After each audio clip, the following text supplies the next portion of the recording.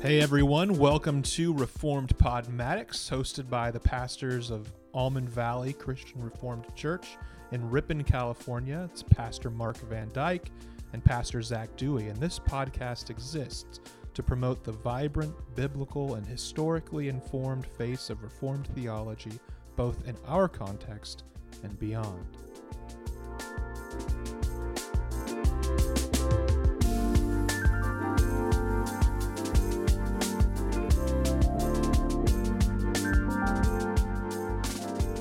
Hello again, everyone, and welcome to Reformed Podmatics.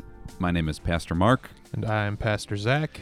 And we thank you for joining us here on Reformed Podmatics. We are now on episode 29 of this adventure, and many people have jumped on board along the way, and we're so thankful to God that you would give your precious time to listen to some of our thoughts on the Scriptures and what is happening in our world.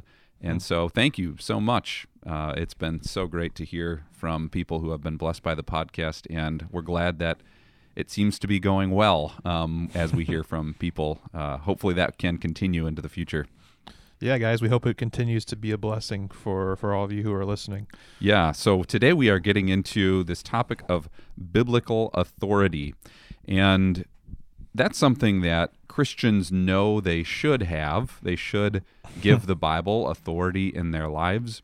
And yet it seems to Pastor Zach and I that at times something gets lost along the way, that that as we enter into church or as we open our Bibles around the table or in our devotional time, we know that we should be giving the Bible authority over our life, over our theology, over our activity, our passions, our desires, but something happens there that doesn't always make that manifest in the way that it should in our lives. And so we're going to try to get to the bottom of how this looks in the life of a Reformed Christian, and also try to give a few examples of where this is really not happening in certain types of churches or in the lives of certain Christians, where somebody would say, I know the Bible has authority, I know the Bible matters, but you look at their life and it just doesn't seem to match up at all with the teaching of Scripture. Yeah, in many ways, this is an episode that's connected to the previous episode we've just done last week on repentance. If the Bible has no authority, repentance is not necessary. Sure. If the Bible does not speak a true and authoritative word over your life, why should you ever change your course of life?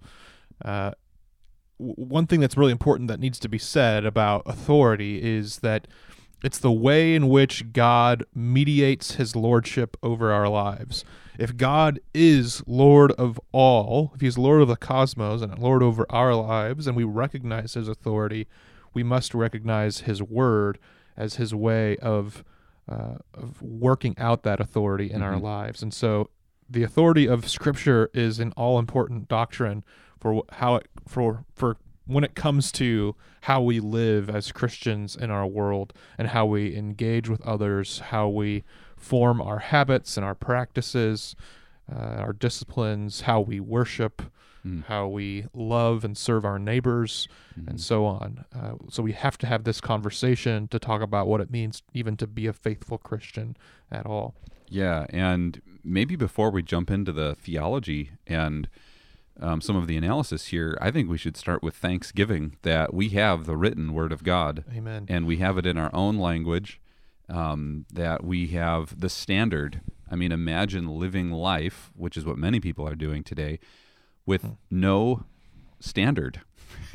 No standard except for probably the law, the civic law, that would prevent them from doing what is bad in certain cases, but then in many cases that they would be doing things that are not illegal, but are very morally destructive to their own selves and to the people around them. And so we have, thankfully, the perfect written Word of God. Yeah. And that's why on Sunday mornings, after we read, it's our practice here at Almond Valley to say, thanks, this is the word of the Lord, thanks be to God. Yeah. And that is not just a little habit that we do, but it is meant to inculcate in everyone, the pastor and the congregation, in a deep and true appreciation for God's word. Yeah, and I like that song, Ancient Words, because it does something that I don't think I've ever heard in another song, where it praises God for preserving his word through generations.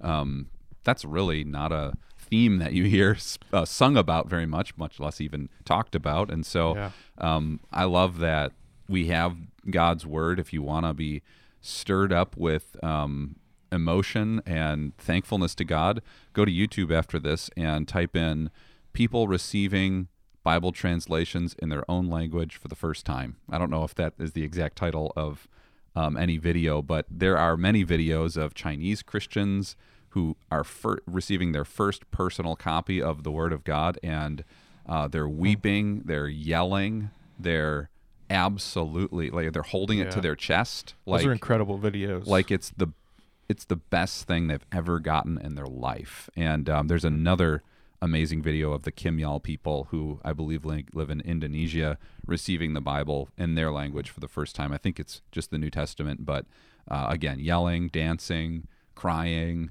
weeping with joy that they would have God's word in their language. Perhaps they have an understanding of Scripture's place in our lives that we have forgotten through familiarity with it. And to get to the topic of giving the Bible authority, I mean, you see in those people just such a hunger to do what God says and to live God's way, to receive the grace that he gives us through Christ. And it's life to them, the words of eternal life. And we could even start with the Bible verse, Psalm 119, 4 and 5, which describes really the whole episode here, where the psalmist is saying, God, you have laid down precepts that are to be fully obeyed.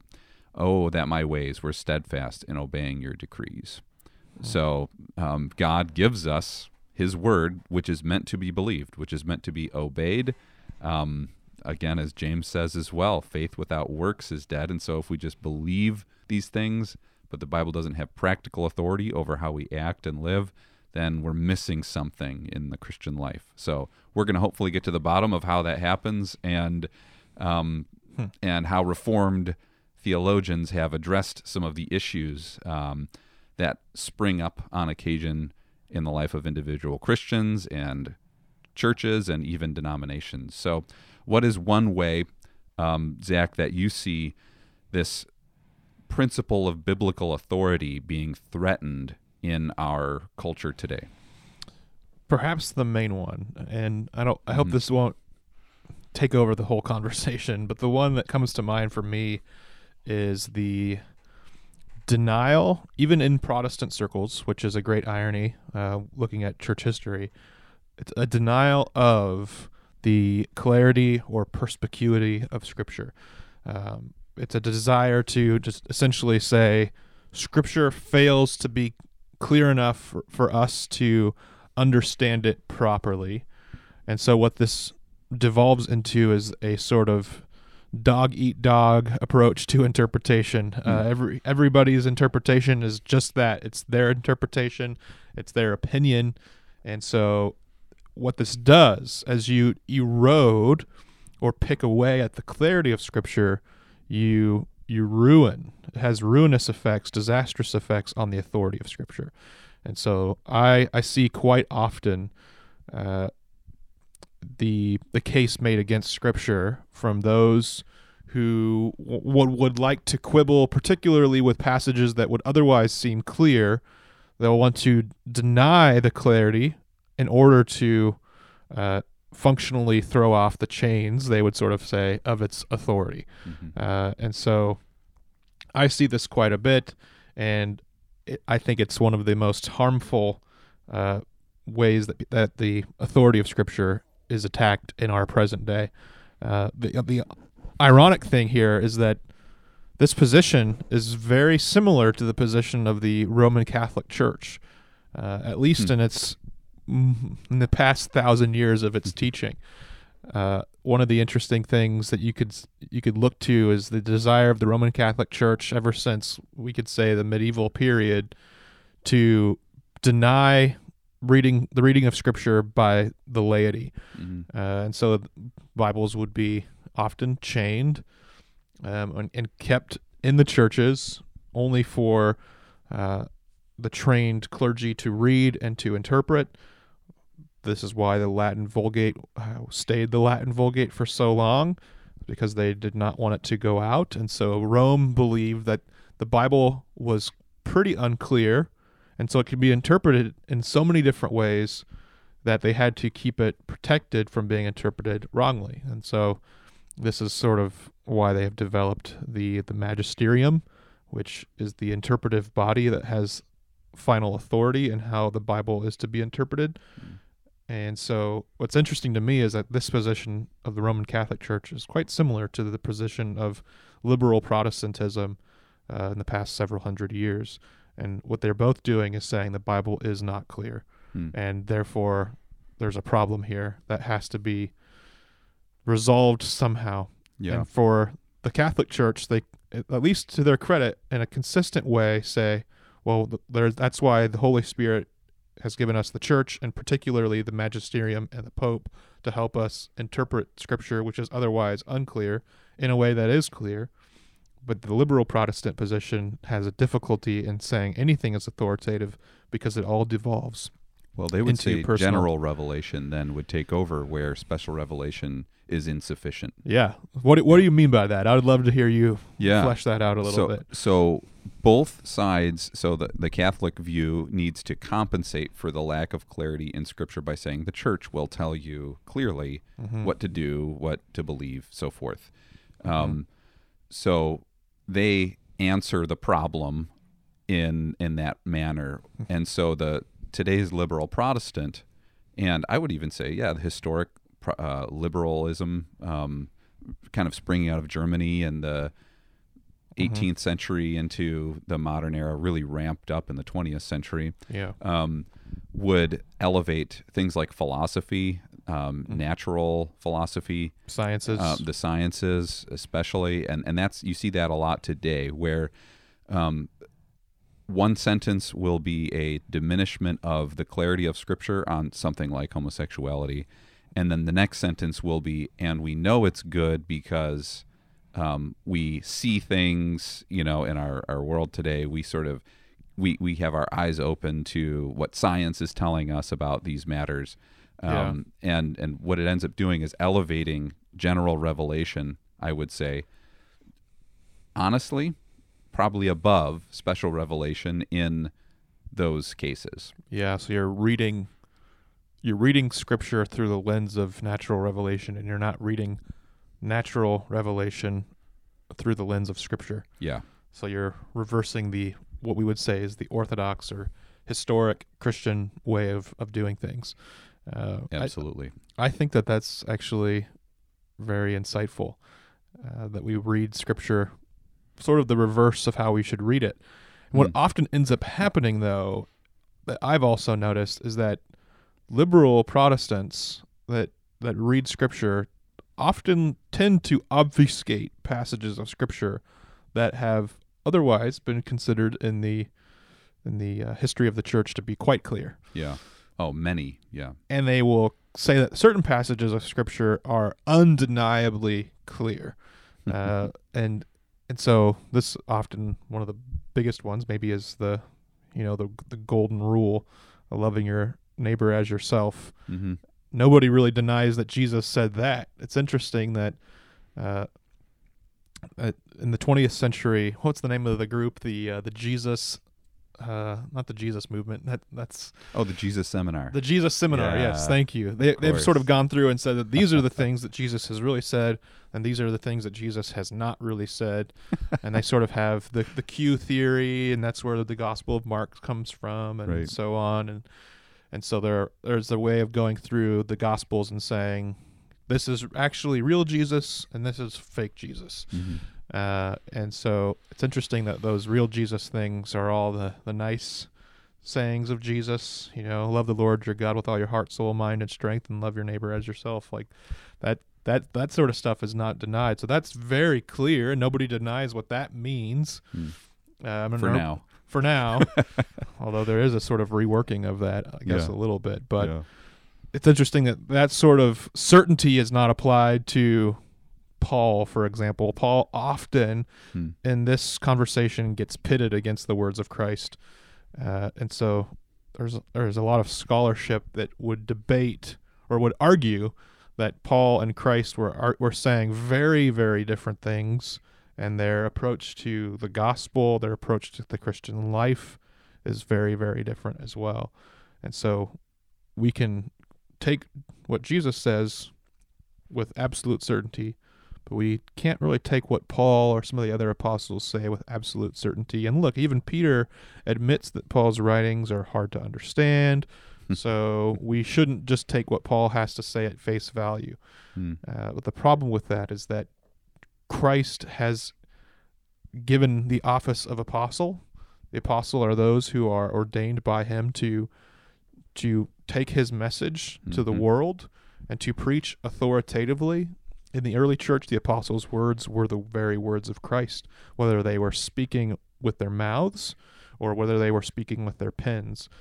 And so we should read Paul with just the same amount of authority of Christ, because Christ has given him authority to write and to teach. And you may wonder, well, Paul is the Johnny-come-lately of the apostles. He's the one that he didn't actually know Christ.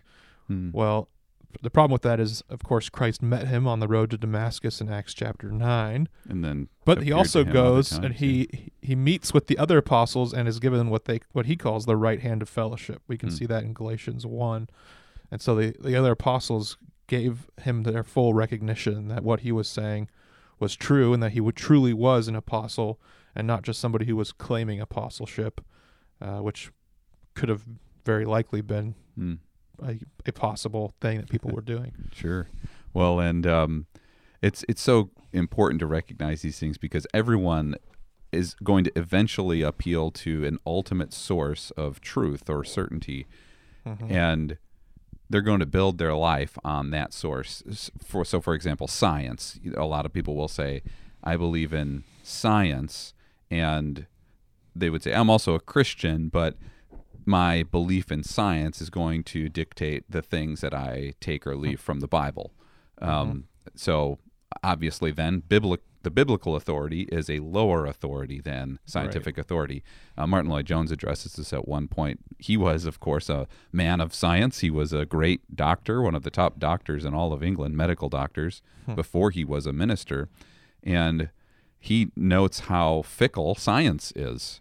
And again, not an anti-intellectual who's saying this, a medical doctor, one of the finest in all of England at the time.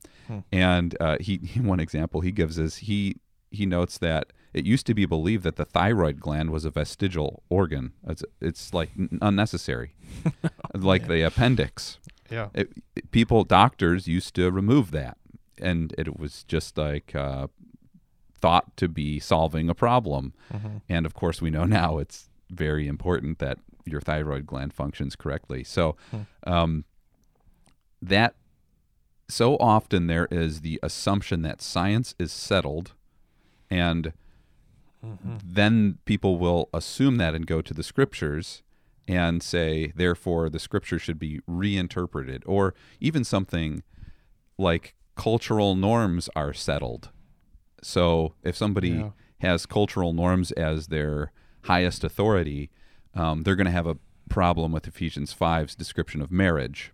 So I've even heard people say that this is a cultural document, the book of Ephesians, and it should be understood that their culture was that way and our culture isn't that way anymore, so we don't have to have this mutual submission or women obey your husbands, which is pleasing to the Lord, so forth and so on, because our culture now has figured out that that's not good. And so that what that is end up saying is our culture has a greater authority than the words of Scripture. Yeah, that's a very, very common way of reading Scripture too when it comes to culture. That's a lot. Like a lot of passages in Scripture are read through that lens of, well, this is just a cultural document that comes from a particular time, and we no longer need to listen to it or need to grant it authority. So. And we have to recognize it is a cultural document. Sure. And the culture that it was written in, it was not perfect. But at the same time, to use Ephesians 5 as another example, that was actually an extremely countercultural statement that Paul was making about marriage in the first century. Yeah. And so people it was would not just a unique or not just a common way No. of talking about family. for husbands to think of your wives in that way that Paul was writing about was Pretty unheard of. absolutely original. I think I've read before that was one of the earliest examples of husbands basically being called to lay down your life for your own wife. Yeah. And so the accusation of that just being a cultural document, just going with the flow of its culture, is not only not true, but it's actually just a convenient excuse to dismiss a lot of the things that Paul is saying. So I don't know if that's everyone's motive for saying that Paul was just culturally motivated, but I do think that is a way of diminishing biblical authority, certainly, is to put culture over the words as they should be plainly understood. Yeah. So what would be some other ways then that some beliefs that threaten the Bible's authority? Yeah, today? another one that I hear from ministers, academics, scholars is to approach the Bible as wisdom literature. So it really kind of puts the Bible on the same level as Plato's Cave or Aesop's Fables.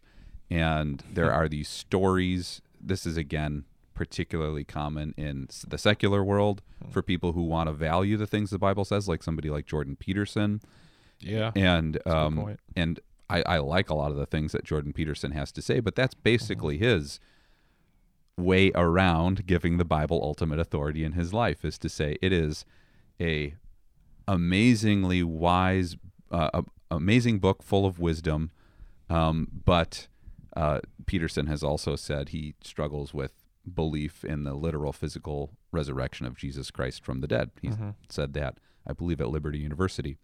So that's sort of the way around giving all of the Bible authority. I'll often remind people, maybe in our church, if they're youth or if I'm just talking with somebody about this topic, I would say the Bible isn't just wisdom literature, and neither is it just a manual that tells you all the sort of instructions for how to live your life. It's not just a law book either. The Bible is a truly unique book in that it has laws in it that are meant to be understood and followed and obeyed. So what you mean by the Bible is not wisdom literature is essentially it is not a take it or leave it text. Yeah. Where some of the parts you may think, oh, that's wise, I'll add that to my repertoire and sort of, I'll follow that bit of it. But the other part, well, it's just wisdom. It's just guidance. It's not laws or commands. It's just sort of best practices. And so I can leave that part of it behind. Yeah. And so how does this differentiate then, you may be wondering, from actual wisdom literature in the Bible? Proverbs, Ecclesiastes, Song of Solomon, so on. Well, even the wisdom literature of the Bible leans a little bit more towards law, I would say. Something like the Psalms, obviously the Proverbs. They're not wisdom literature just sort of in the broad sense of wow, it takes a lot of interpretation to apply these to different situations, and it's pretty straightforward wisdom literature, I would say. And maybe my term of wisdom literature is more meant to encapsulate that ethos you just mentioned of take it or leave it.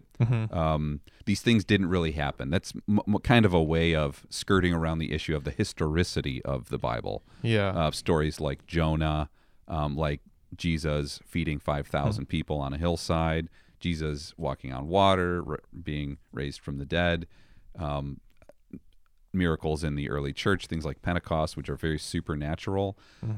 A lot of folks, particularly secular people, but also liberal Protestants, want to approach that and say, given that this thing is not observable today, we should interpret that it means that God is powerful, like Pentecost, for example. God is so powerful that he brings people together in all kinds of creative ways. Yeah, diversity. And that would be, yeah, right, diversity would be a big one for Pentecost. Mm-hmm. And so that would be sort of the wisdom literature take on the event of Pentecost. And yeah, there's a thread of truth to that. Sure. Yeah. Pentecost does get at diversity. Right. And not only that, but a miracle story does give us wisdom for how we should live our lives today and how God works today. But we also must believe that what is presented to us in the Bible as historical fact is meant to be believed as historical fact. Yeah.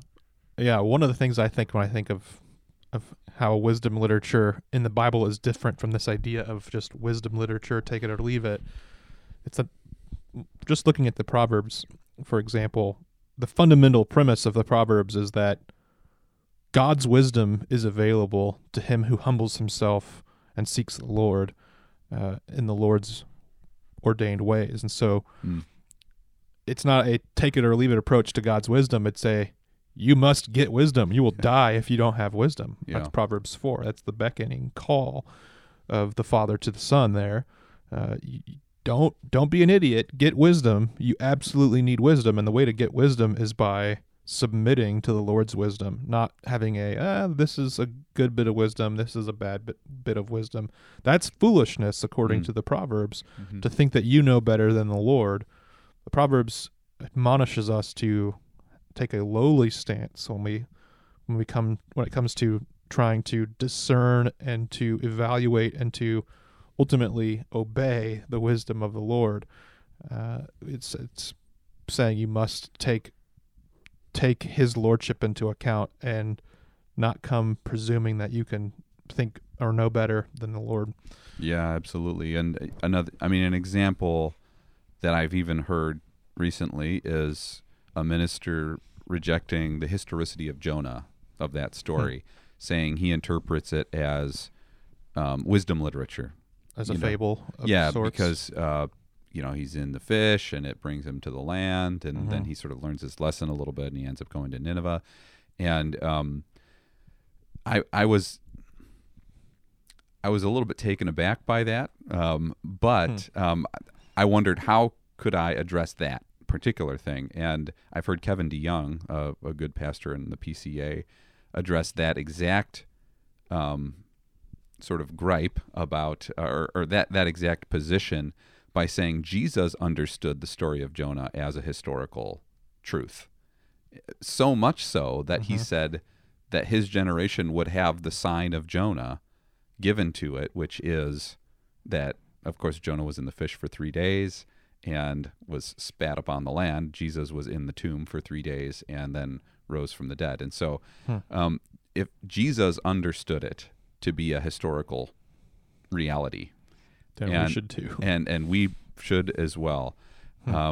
Certainly there are wisdom stories in the Bible. Of course, it's not necessary that we believe that the parables actually happened. There was actually a son who asked for his father's inheritance and then left. It's not necessary that we would believe that actually happened. However, what is presented to us as a historical reality, particularly the good news of Jesus' death and resurrection, must be believed to have really happened. So another option for people who want to kind of reject the Bible, the overall scope of the Bible's authority, is what a good pastor named Paul Tripp calls receiving the Bible as an encyclopedia. And this is where people go to the Bible and they find information. It's about the answer book. It's almost it's similar to wisdom literature, but almost the opposite in a way, where the Bible will just tell me how to decide which car to buy or decide which job I should do. And hopefully there's going to be some verse in there that will just solve my problem for me. Kind of just like how people use an encyclopedia. If you need to know about cheetahs, you would find the World Book Encyclopedia section C and then just go and learn about cheetahs. And that's it. You don't really care what the next article is after cheetahs. You just got what your little nugget out, and that's all that really matters. And I would say that's a way of diminishing the overall authority of the Bible, that we should, for example, read straight through books of the Bible so that we would have God's revelation on his terms and not just always on ours. Yeah, that helps us to see the breadth of the authority of Scripture. Yeah. It's not just that single passages taken out of Scripture and abstracted from their context have authority, which they do, but they have an authority. It's a web of authority that all of Scripture has, and so we can't just take one passage out and pit it against the rest of Scripture. We have to read all of Scripture together, and that's how its authority is given to us. It's not just a canon within a canon of our favorite Bible verses, like we've looked at a few weeks ago with our favorite Bible verses. We can't pit those favorite texts or even books of the Bible against others and say, this is really the most important part, while that maybe I need to nuance that a little bit to say that there are, I think, books of the Bible that have a special prominence, but you cannot read them without all of Scripture. Sure. So the Reformers were not only arguing for what we call sola scriptura, which has at its core the authority of Scripture, but they were also arguing for tota scriptura. They were arguing for all of it. All of it needs to be read and needs to be seen as being authoritative. And so when we read it as an encyclopedia, we're almost determining what we think is important and then getting the important answers from Scripture. But we're not letting Scripture set the boundaries for what needs to be known and what is true and what God wants to communicate to us. If somebody wrote me a letter that was, we'll say, 50 pages long, and I just went through and just scanned for the word that I was interested in hearing them talk about, that would be a bad way of reading that letter.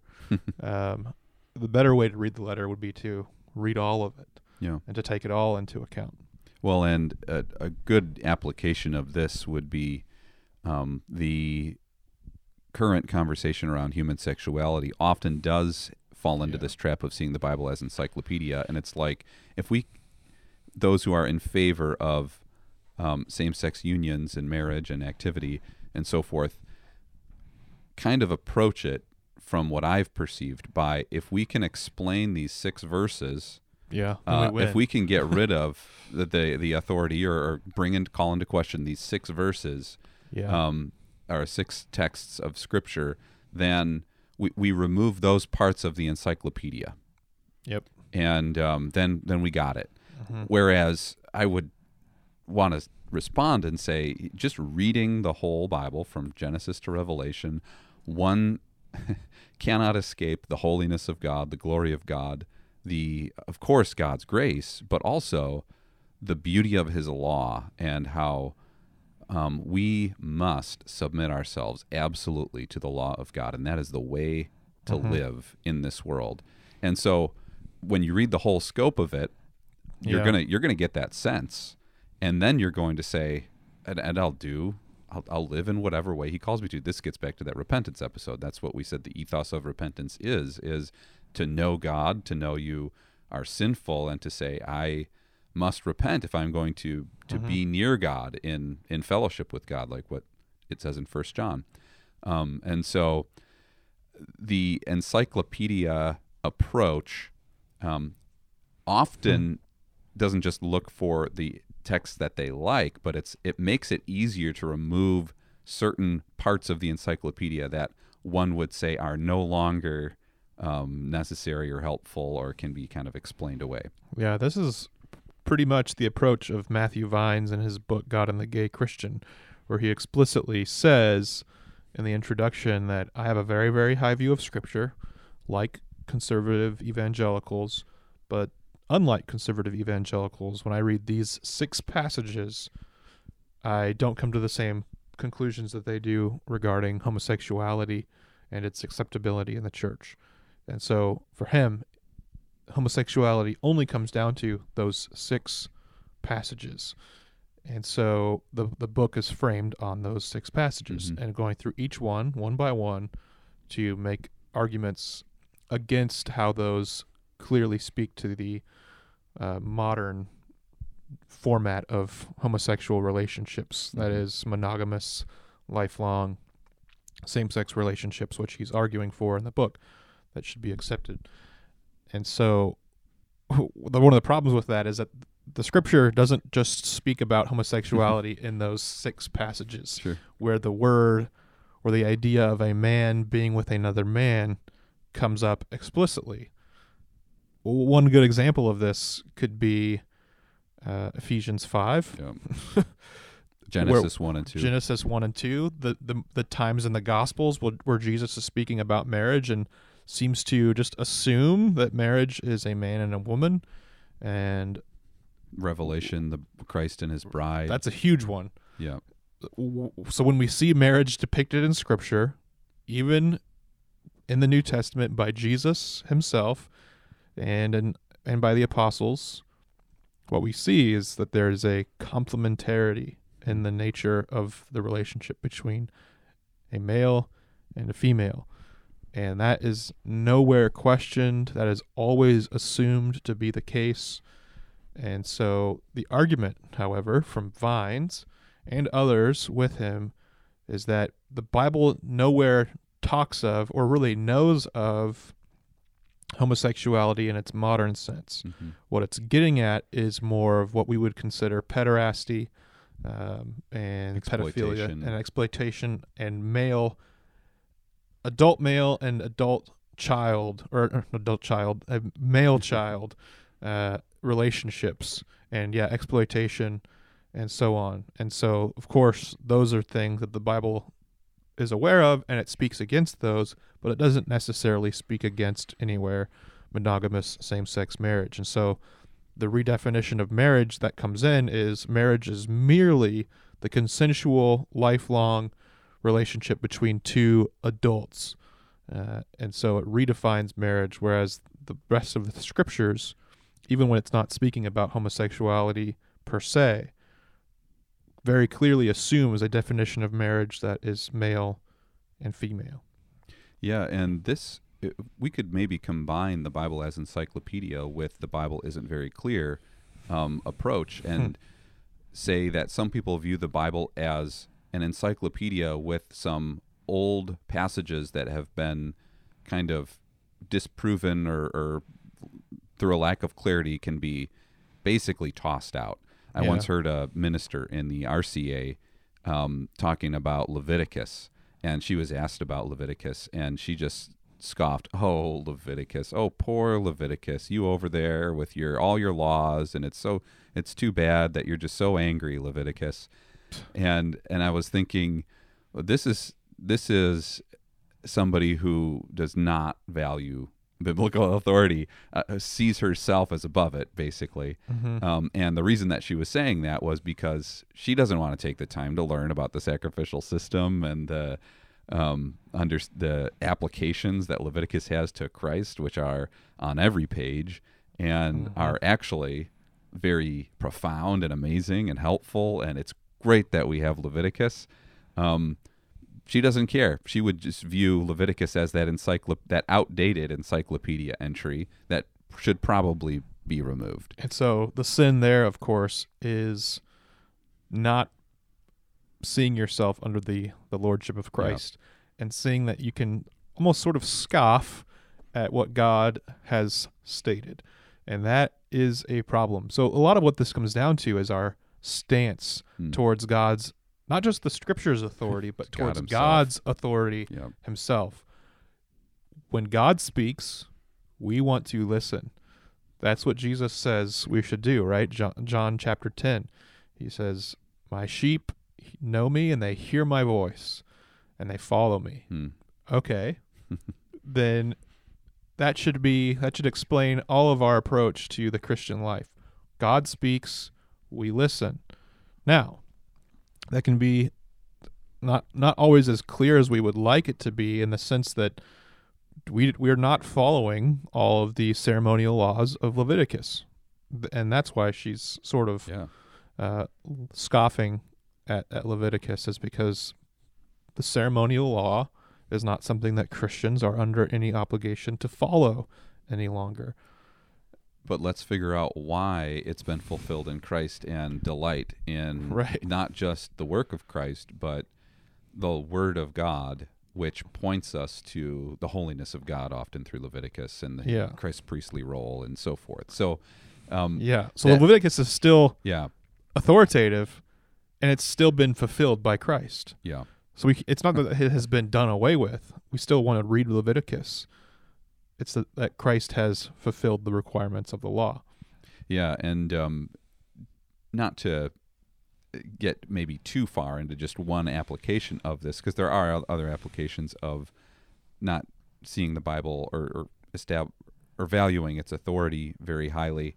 But in the same-sex attraction, same-sex marriage debate, one thing that I've often been alarmed by, and which I don't believe it's ever been addressed, is than anyone that I've heard or any book that I've read, is proponents of the open and affirming position will often say those passages that deal with homosexuality in the Scripture are not clear.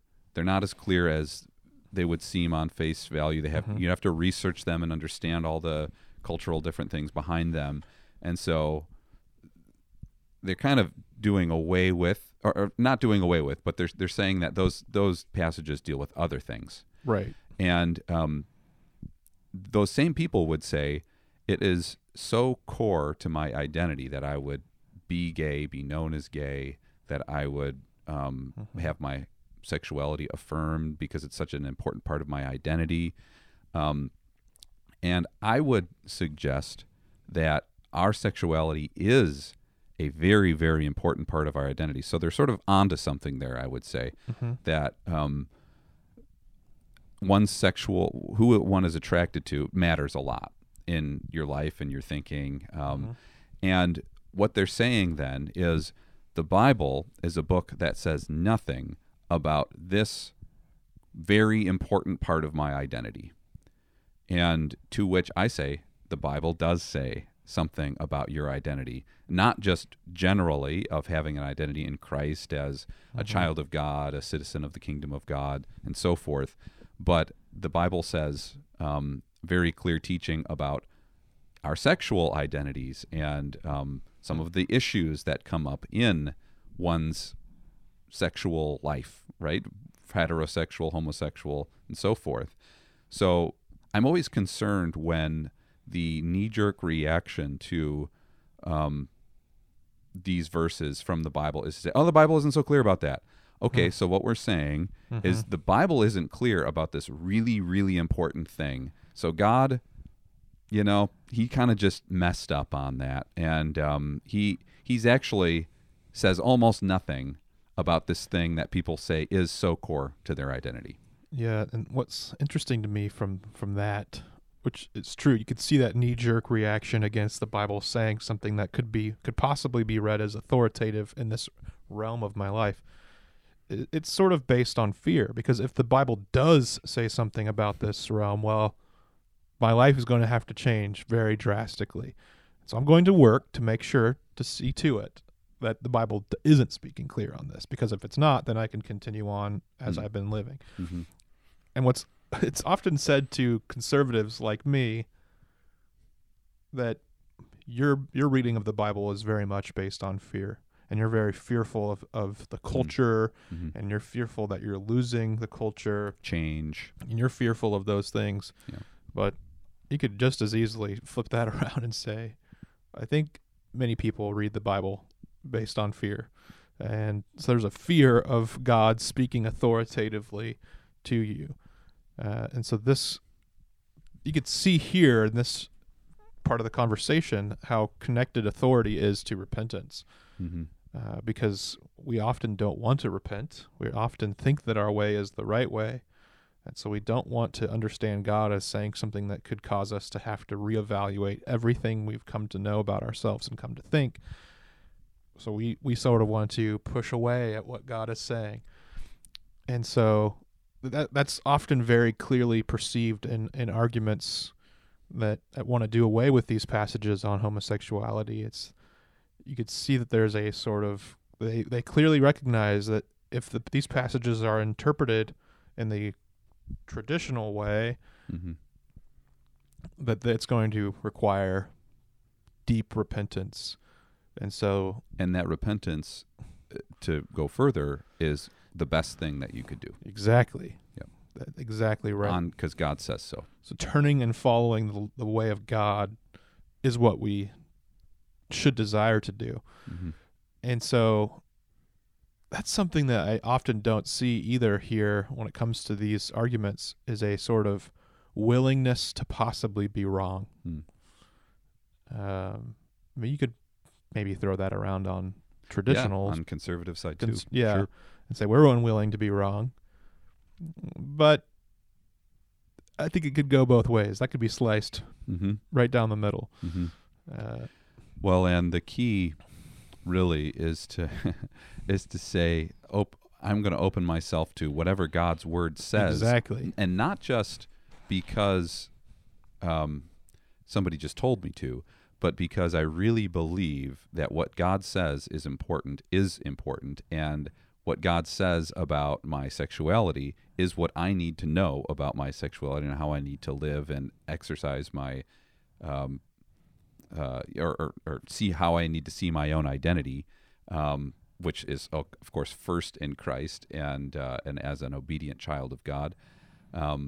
So I just hope that what people gather from the scriptures is that what the Bible talks about is what you need to know. And if there's some core part of our identity that we're starting to believe that the Bible doesn't really talk about, it's probably a problem with us and not a problem with the scriptures. Cornelius Van Til has a quote about this where he says, the Bible is authoritative in everything that it covers, and it covers everything. And so by that, of course, he didn't mean that the Bible covers, whether there should be bicycle lanes on roads or not. But the Bible, everything that is important, the Bible addresses. Everything that is ultimately important. And so the Bible is authoritative in everything that it covers, and it covers everything. And I do think that is true. It covers every realm of our existence as well as humans, our sexuality included. And so, to say that it doesn't is almost to say that God leaves a lacuna or a gap in his message to humankind, in his speaking, and he forgets essentially a part of human existence, or he fails to anticipate a part of human existence that 2,000 years after the close of the canon would come into being. So that's where something like open theism makes a lot of space for reinterpretation, or even saying that the scriptures are this sort of revelation for a dispensation. Right. And the open theist says now we need general revelation to sort of fill out our understanding of things that just weren't covered but are very important right now that we need to know about. So, of course, we don't subscribe to that, but that is one answer, I suppose, to the progressive person's lack, or what they have to do, where they have to go for truth once biblical authority itself is eroded. So maybe one more issue that could arise in giving the Bible itself authority is what I would call denominationalism.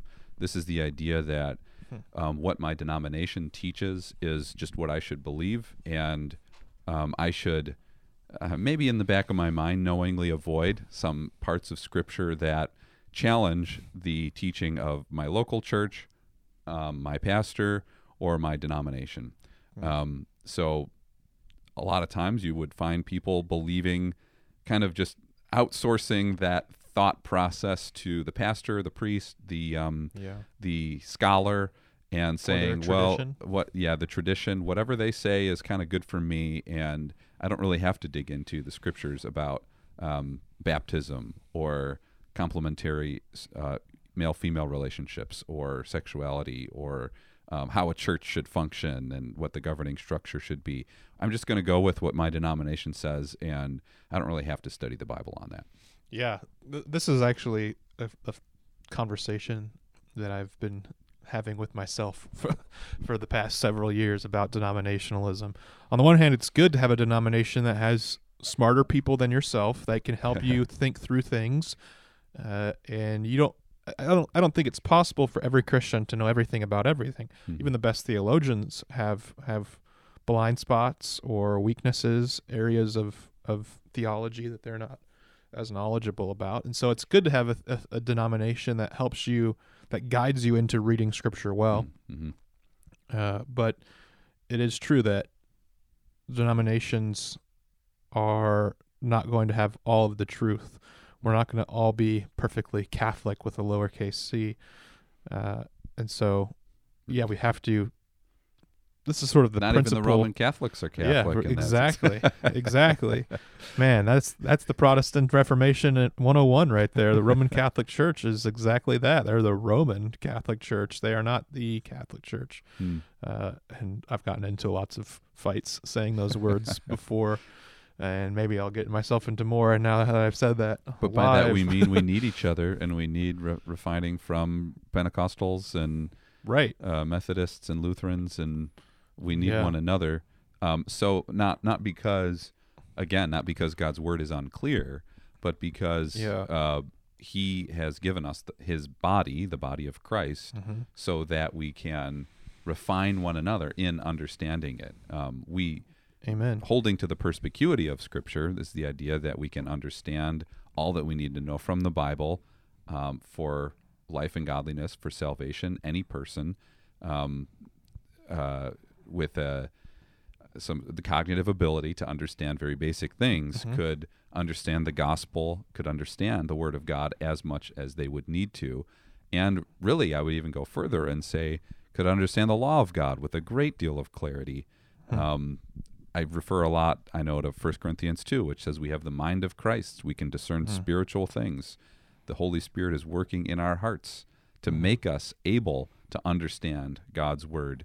And yet, at the same time, the Holy Spirit could also be working in the heart of my evangelical free or non-denominational neighbor and could teach me something that's really helpful about that too. Yeah, a really good book on this for anybody who's curious on this particular part of the discussion. It would be Biblical Authority After Babel by Kevin Van Hoosier, where he talks about how the church ought to read all of Scripture with all of the church, and how the divisions of the church, in some sense, are something to be lamented, yes, but they're also a way of receiving what the Scripture has to say in a very Catholic way. And so that's a great book on this whole discussion of denominationalism.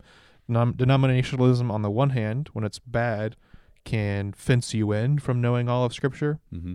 On another hand, when it's at its best, it can be the pathway to helping you explore all of Scripture. Sure. And this is why I often will tell people that I am a Christian, and then I'm a Catholic, and then I'm a Protestant, and then I'm Reformed, and then I'm Christian Reformed. So I sort of think of it in that way. It's sort of like Russian dolls, because I don't want my Christian Reformed identity to come before my Christian identity, right? Sure. I want to be a Christian who loves the Bible, who listens to the creeds, who listens to the witness of the church, who is Reformed. I'm Protestant, so I have those distinctives that come into view, but then also as a minister in the Christian Reformed Church, I take what our confessions have to say and what our theologians have to say very highly. But yeah, and that's we're sort of getting far afield here. Well, that's right along with Ephesians 4, right? There is one body and one Spirit, just as you were called to one hope when you were called. There's one Lord, one faith, one baptism, one God and Father of us all, who is over all, through all, and in all. And so the Word of God, when we give it authority, we will find isn't going to separate us into 100 or 1,000 different denominations necessarily, but all people who give authority to the Scriptures will find themselves united to one another through the Spirit, through our common belief in the Word of God. That's the great wager of Protestantism. Yeah. We have to open the door to pervasive interpretive pluralism, as some have called it. But through that, God will mature his church. Yeah.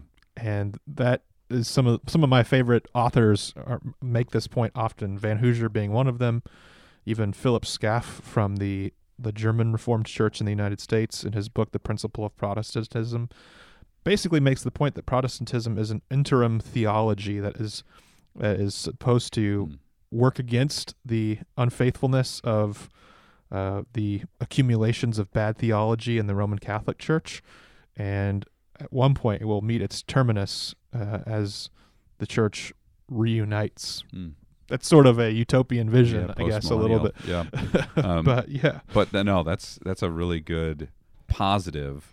That's sort of our answer to denominational silos, is to say it's not as though a pastor or a scholar is one who is just interpreting the Bible. In fact, then that will end up giving the pastor or scholar actually more authority in someone's life than the Bible itself. But the way is to give, of course, God the greatest authority, and the way that he exercises his authority in the church, like we began saying, is through his word. Yeah, and can I just add one quick little thing to that? God is exercising his authority through his word. If we deny the clarity of Scripture, which this isn't to say that all of Scripture is perfectly and immediately clear to every person, but if we deny that the Scriptures are clear enough to be able to be understood in a way that is saving for the person who reads it, we are denying that God speaks clearly. We have to keep that in mind. We are saying that God basically speaks with a speech impediment and is unable to get his point across. So he's trying very hard. He writes, all these books of the Bible for us, but it's just too bad. Dang, God, you messed up. You didn't quite get your point across. You're a bad communicator, Lord. That would be a very wicked and impious thing to hold on to and to think.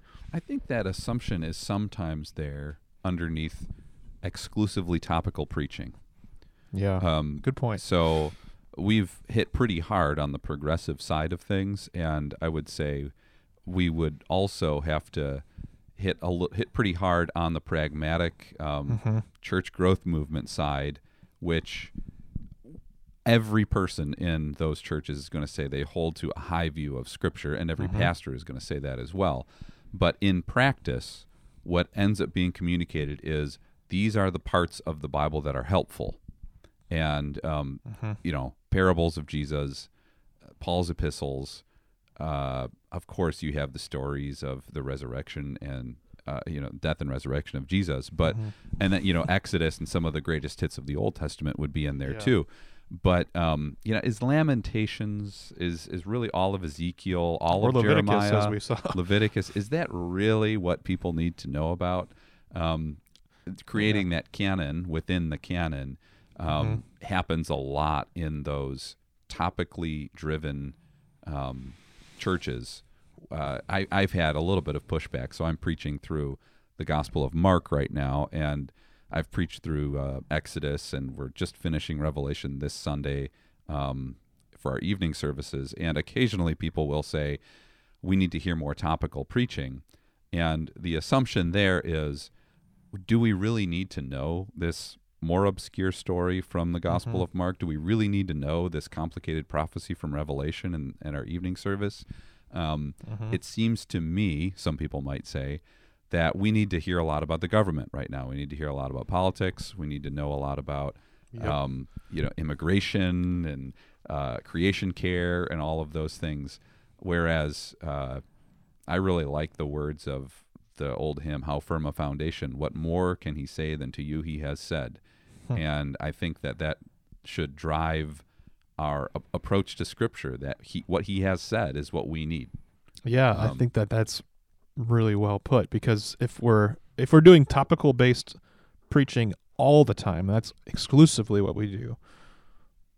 What we're doing is being driven by what we think are the felt needs of our people in the pew, and that's constantly changing. And what we're not doing, if we do that, is giving them an established way of understanding Scripture. So maybe on a given Sunday, the sermon is not going to be what you think you need to hear, because you have some pressing need or some trauma that you've just recently endured, Yeah. and the sermon wasn't spoken clearly to you because it wasn't on that one issue that you wanted to hear. That would be wrong. And I'm not an advocate of only doing expository preaching, Yeah. verse by verse, all the time, forever. But we don't want to be driven by the culture, or what is the big conversation going on in the life of the church at any given moment. This can be really problematic because it doesn't give people then the whole meal of Scripture. It doesn't give them a broad overview. And this is also, while we're on this point, I'll just make the side point. This is why it's good to teach the catechism or to teach systematic theology or similar things, because it gives people a sort of broader, big picture view. Or maybe you're going to be forced into all kinds of topics that you wouldn't choose necessarily. Right.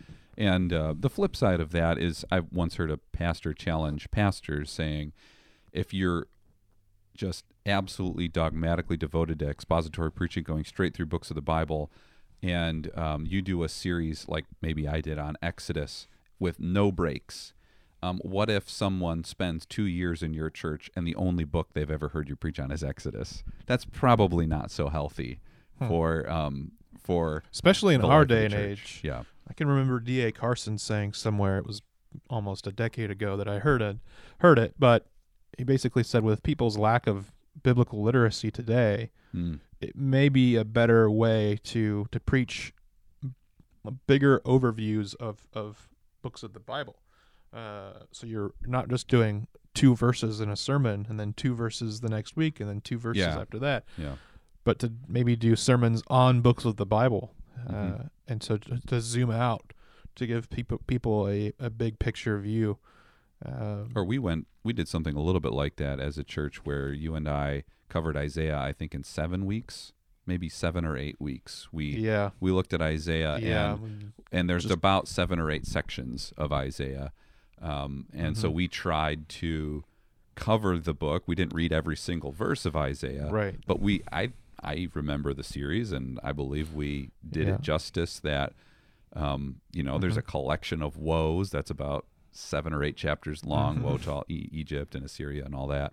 And so we can encapsulate that in a way. And I think that is maintaining biblical authority, because we're saying we need to know all of the parts of Isaiah, and it would be great if everyone reads every word of Isaiah. Yeah, it was the hope that people would be reading it throughout the week as we were doing that series. And so there's any number of ways of illustrating that the Bible has authority. Maybe one way, as we start to wrap up, that one could ask if your church is encouraging giving the Bible real authority, is just how the Bible is even read at church. I know that it is a trend right now, particularly of larger churches or churches that want to be larger, to work the Bible into the sermon, or even to just have just a few verses. Of course, the worst is Joel Osteen in this regard, who could preach basically a whole sermon with tangential references to God's word. But you see it among some gospel preaching pastors as well, where there's a temptation to avoid a straight reading of the Bible. And that's something that we value at Almond Valley. And one way part of our service is the reading of Scripture. Right. One way we show that we value that is I try often, with a few exceptions here and there, to read the text very quickly in my sermon, to show that this has primacy. This is what I'm basing all of my thoughts on. And I've seen this. I've listened to a lot of sermons where there will be a 15, 18-minute intro, and then sort of a short scripture reading in the middle, and then kind of launching off of that. We try to avoid that here to show the Bible has authority, and so we're going to read straight through it. And then, of course, I'll refer, 7 or 8 times to the text throughout my sermon, but we're going to read it. We're just going to sit and look at it and read straight through our text today. Yeah, this is why I think the liturgical part of it, too, is quite helpful. Saying even something very small, hear now the word of the living God. That's usually my introduction to reading the passage for the sermon. Hear now the word of the living God taken from such and such a passage. and then at the end, as we've said earlier, saying, "This is the word of the Lord, thanks be to God." By doing that, you're bracketing Scripture as the important thing that needs to be heard, and then you're going off into your sermon. And it's sort of, in my mind, I sort of think of it as like a study Bible. If you've had a study Bible, you've seen that there's two halves on every page. There's the Scripture half on top, and then there's the commentary notes on the bottom. And that's how I want people to see it. I want them to, in the sermon, to get that this is Scripture, this is God's voice, and what comes after this is the sermon. Yeah. And the more it goes back to the text itself, the more you can be assured that this is a good sermon. Yeah, exactly. Yeah. So you're seeing it up front. And I also want to clarify something Mark said. When he says he reads it quickly, he doesn't mean that he's trying to quickly speed read through the Scripture. Yeah.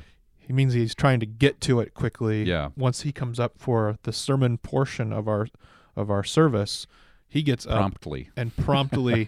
He doesn't want to have a whole lot of sermonizing that happens before he reads the Scripture. He wants to give it primacy by getting to it quickly. And occasionally, if there's a strange story, maybe Jesus tells a parable with an image in it, that really, in order for people to get the weight and the punch of the text, they need some cultural information. Sure. That would be just about the only reason that I would give a long intro to the Scripture text. But then again, I'm not really preaching almost as much as just preparing people to hear God's word as best they can. Prefatory statements. That's how I think of it. You're trying to get them prepared to hear. Yeah. So when we get to that word, then it will hit us like God intends that it would. So, wow, there's a lot here, and hopefully people can just draw from it that we, as not just Christians, but especially as Reformed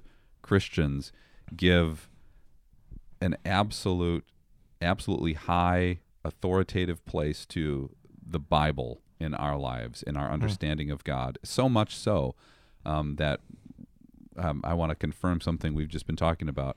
We believe that the Bible tells us what we need to know, even more than what we think we need to know about sometimes. Sometimes we think we need to know about all the political maneuvering, all the things that are happening in our world. We convince ourselves that's the knowledge we need, when in reality, we believe this: everything we need for life and godliness is in the Bible. So that's where we go for it, and we go with what God's Word says for us. So, amen. So thank you so much for listening, everyone, and we would love feedback. We've been getting feedback here and there, and so keep that coming. Yeah, thank you guys. And hopefully your rest of your week is blessed as you give the Bible functional, real authority in your life as well. Amen. Grace and peace, you guys. We'll see you next week. Bye.